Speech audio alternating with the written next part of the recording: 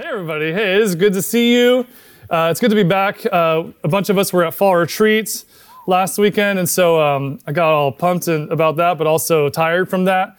And so maybe some of you are in that same boat. This weekend was just a tiring one, you know? And so as we kind of are moving toward the midpoint of this semester, it's more important for me and perhaps for you than ever to really make sure that we're leaning into the strength that God provides us with, that we have available to us through Him. And so I'll be talking in some way about that, I think, tonight. But first of all, I want to talk about how we're starting, like Daniel said, this new series, The Lone Gospel, okay? So we're kind of, every once in a while, we do like to do something kind of kooky. This is well correlated with my country era, which I've found myself slowly succumbing to over the past few months. For 30 years, I avoided country music, and in recent months, I've been really embracing that. Not the whole lifestyle, but just some aspects of it. And so in some ways, this whole thing we got going on really speaks to me. Maybe it does for you. Anyway, that's just kind of for fun, okay? But the whole point, that's not the point. That's not why you're here today. And so for this series, it says on the cover, a study in Galatians. And so it turns out there's a book of the Bible that we're covering over the next several weeks that has to do with a particular theme, a central theme that runs throughout this book of Galatians in the Bible. It's that we experience justification by faith, by grace and through faith in Jesus. By grace and through faith in Jesus. And so Josh, one of our staff, talked about justification a few weeks ago. If you weren't there, I encourage you to listen back or watch back on our podcast or YouTube, whatever you want to do to kind of check that out, because it has some helpful terms and definitions that could be helpful to you, but hopefully this still makes sense nonetheless. And so that's in some way what Galatians is about. It's 6 chapters long. Another source says this: the Galatians was written to clarify and defend the truth of the gospel in the face of a false gospel. Thus, we believe in and we affirm the true gospel, the lone gospel, as it were, because there is no other gospel, okay? There is no other way to experience eternal life. That's what we're talking about. That's what Galatians is talking about. And the lone gospel, as we see it laid out in the book of Galatians, it is not oppressive. It is not burdensome like many ways that we can think about religion, like many other false gospels that we could even be deceived by. And no, it's actually liberating to truly lay hold of the lone gospel, the true gospel. It frees us to live in the satisfying and God-glorifying way that God intends for us, okay? And so I want to provide some context, give an overview of Galatians and specifically the first 2 chapters, and hopefully that'll kind of help us as we shift later into a few just key takeaways that I have for you. And so some part of your notes there is just blank. You can write whatever you want there or draw something, up to you. And so Galatians was a letter. It was written by the Apostle Paul.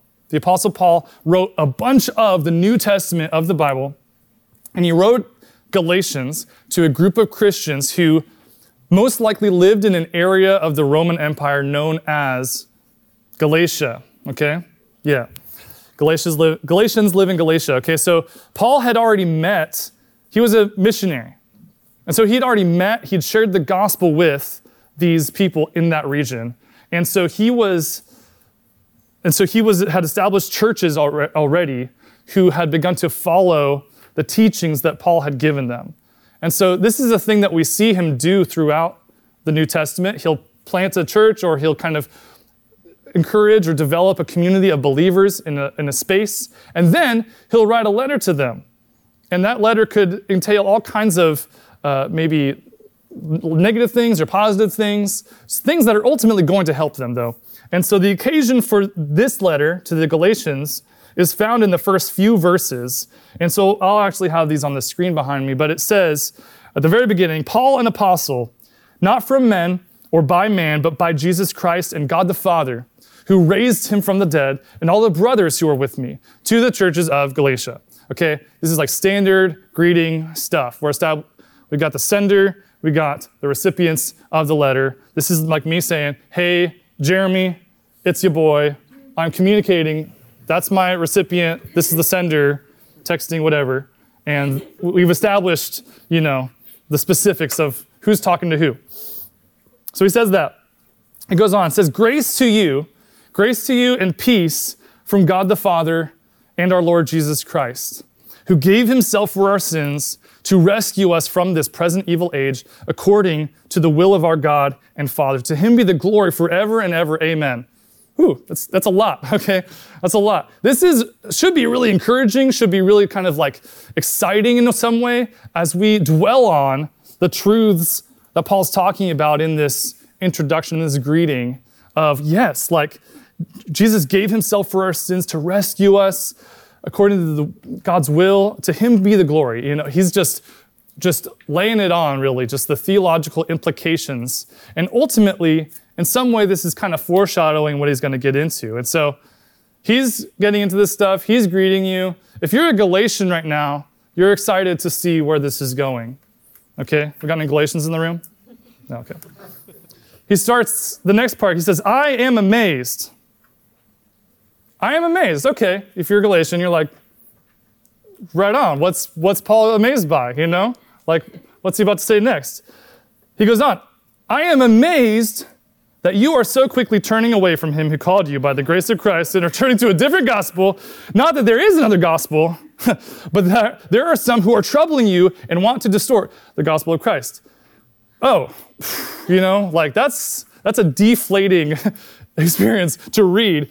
Paul, the apostle, just wrote you a letter, and that's what he has to say to you. That is not what you wanted to hear. And so that's kind of a bummer. So what Paul is getting at, he starts off with an opening rebuke in this letter. The fact is that he established those believers in Galatia, and he has invested in them as people. As people he shared the lone gospel with for them to experience life. And he's received word that they are being deceived actively by what he refers to as a different gospel. And so he clarifies, however, that there is no other gospel, but rather some people are actually taking the gospel of Christ and distorting it. Now, when you take the truth and you twist it, you turn it into a lie. It's no longer recognizable as the truth, especially when that is such a significant, life-altering truth as the good news of Jesus Christ, the gospel. Paul's addressing this major problem head on by saying, I rebuke you, okay? He's saying, I am amazed that you're so quickly turning away from these things. This is an attention-grabbing situation. Now, for the rest of chapter 1 and into chapter 2, Paul actually takes some time to authenticate the gospel message that he preached to the Galatians in the first place.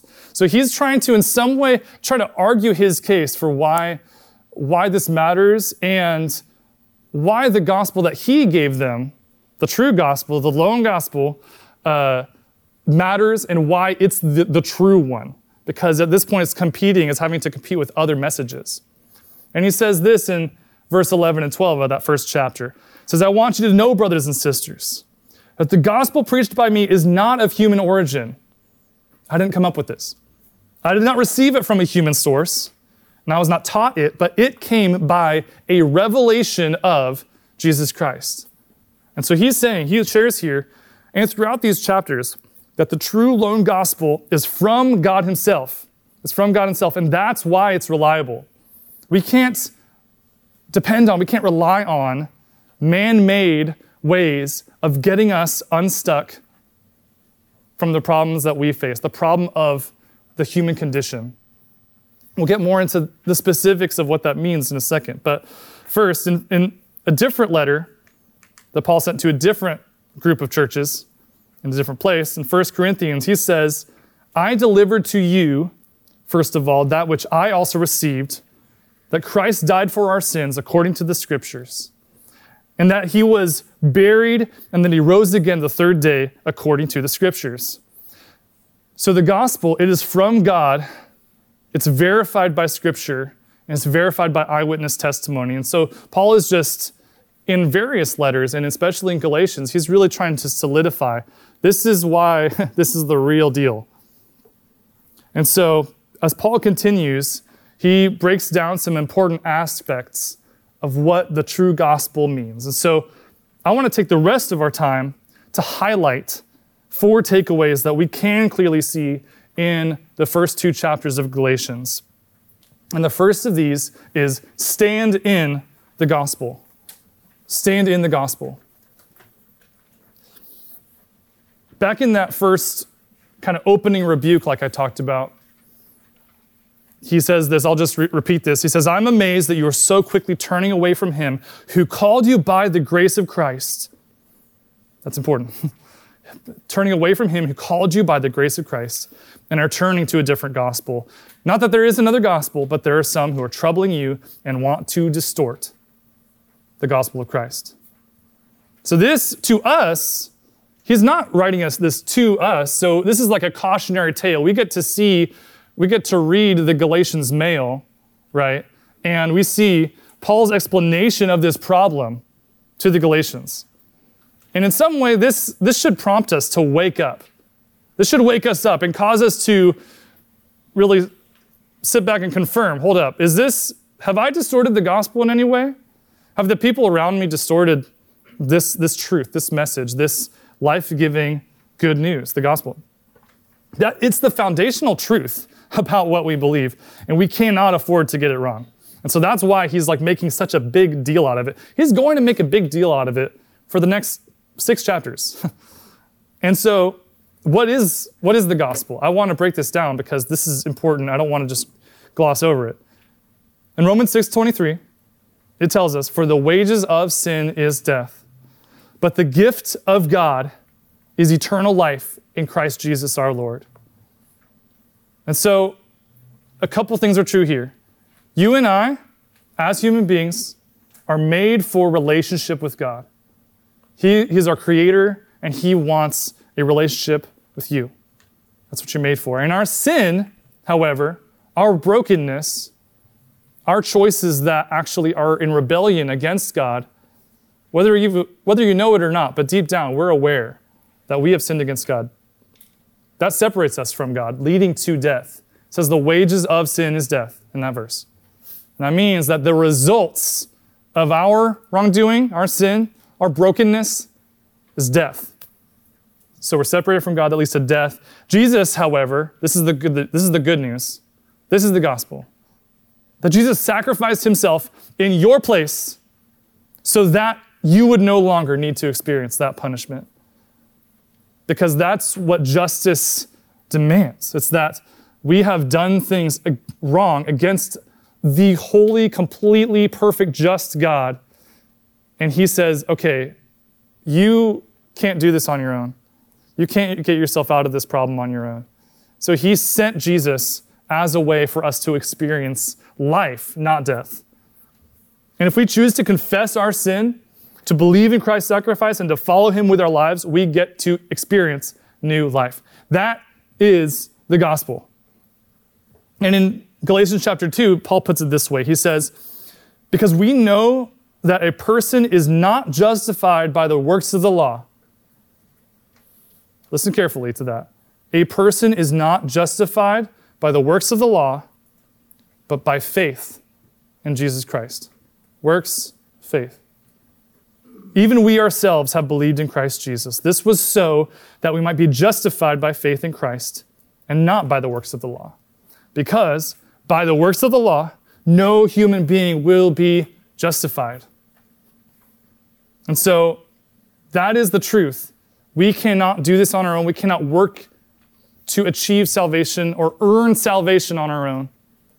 No, the gospel means that this is a free gift of God, which is eternal life. How then did this get distorted? How did they get this so wrong? And how could we be in danger of doing the same? So there's a whole backstory that I really was trying to figure out how to specifically articulate, and I do encourage you to really go back and look at this. And if you read through Galatians 1 through 2, you'll get some context for this. But the essence of it is this. The Galatians, who were new Christians, they were new believers, they didn't really know any better in some way. They were told from other people that in order to truly experience salvation, they had to conform to religious rituals of the Mosaic law of the Old Testament. There's so much that I could try to piece together from that, but essentially, the Jewish old law that was given to Moses, which was a pretty big deal, and the Jews had been trying to abide by that for centuries, really. And then when Jesus came, he said, hey, I'm going to make it so that you don't have to try to live by that anymore. That's done. And in fact, the Galatians and all these different Gentile believers that were cropping up, they were getting this mixed message, and they were being told that they had to perform these Jewish rituals in order to experience salvation. Okay, so that if you just kind of checked out there, I get it, but just know, we don't experience salvation. We don't earn salvation by our works or by the rituals that we can do. And so whether it means going to church or reading your Bible, we do good things that God's prepared for us to do. We can look at that too. But importantly, most importantly, we are given access to God by no merit of our own. Ephesians 2, 8 and 9. This is an important verse. In fact, I don't think I have it on there, so you might want to write this one down. Ephesians 2, 8 and 9. It says, for by grace you have been saved through faith. And this is not your own doing.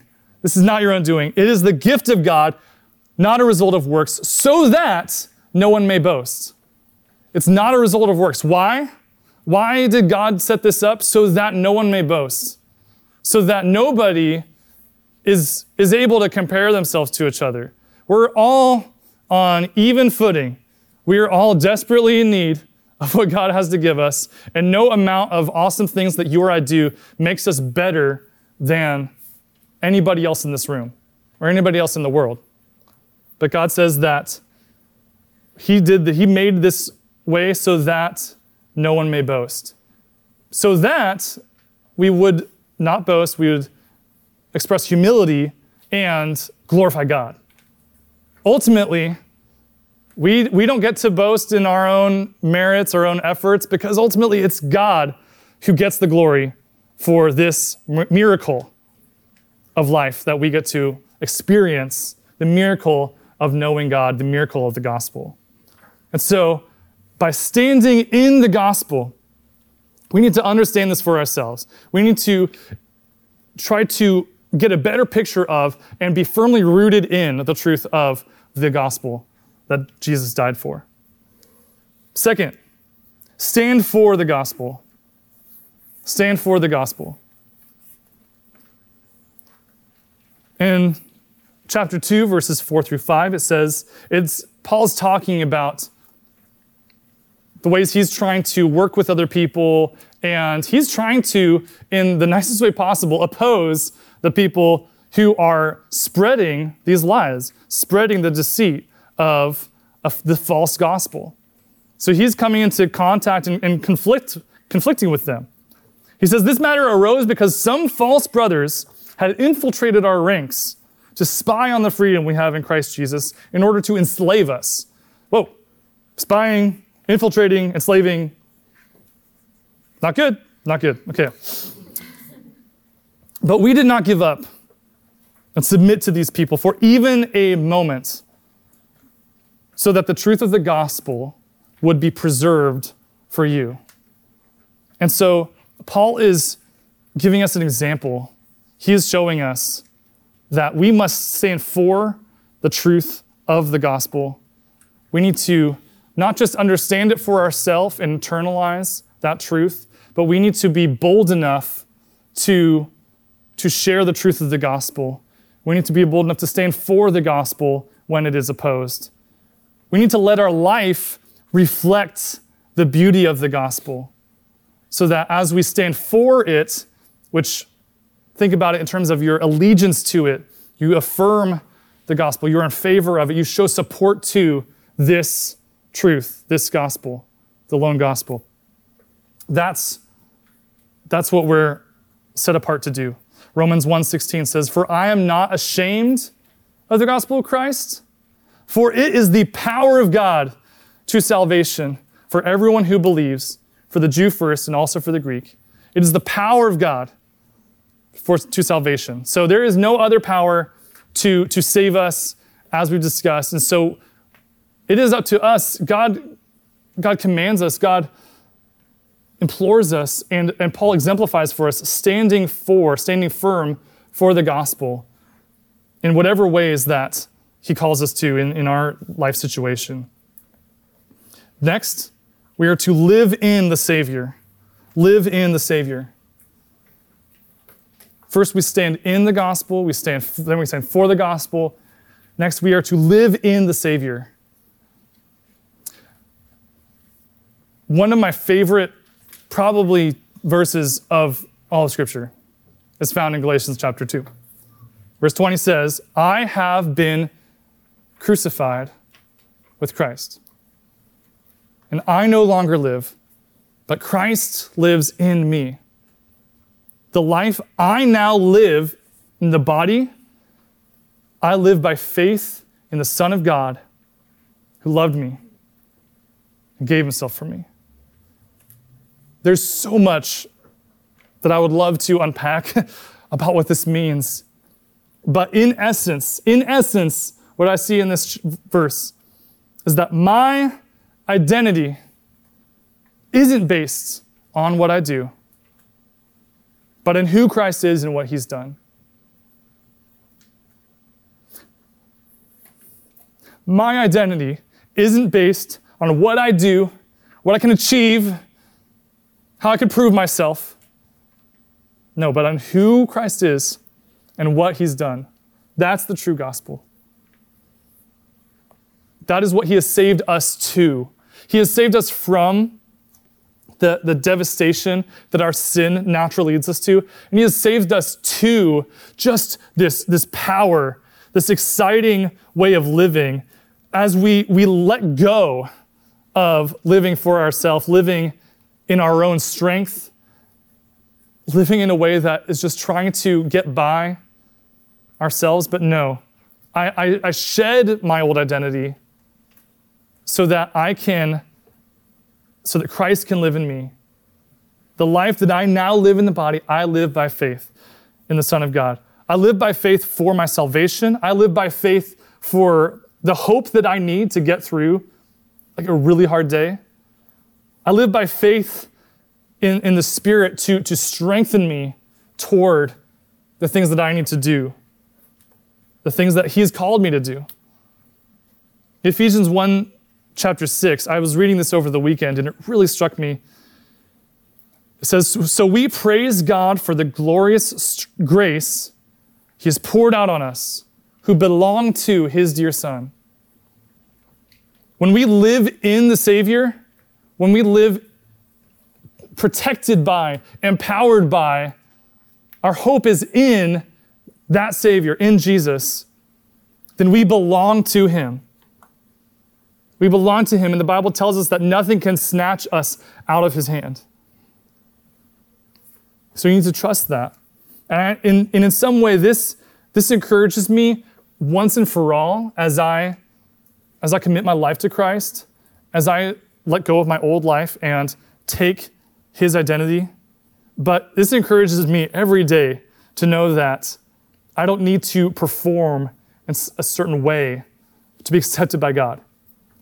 God has already accepted me. If you have made Jesus the Lord of your life, if you are standing in the gospel, then he is all you need.